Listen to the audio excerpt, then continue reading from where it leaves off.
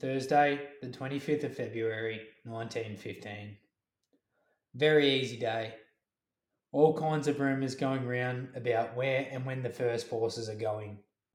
Some say France, some the Canal, and also Asia Minor. Similar rumours were in circulation at Broadmeadows and on the boat as to where they were bound, but it was soon found to be fact.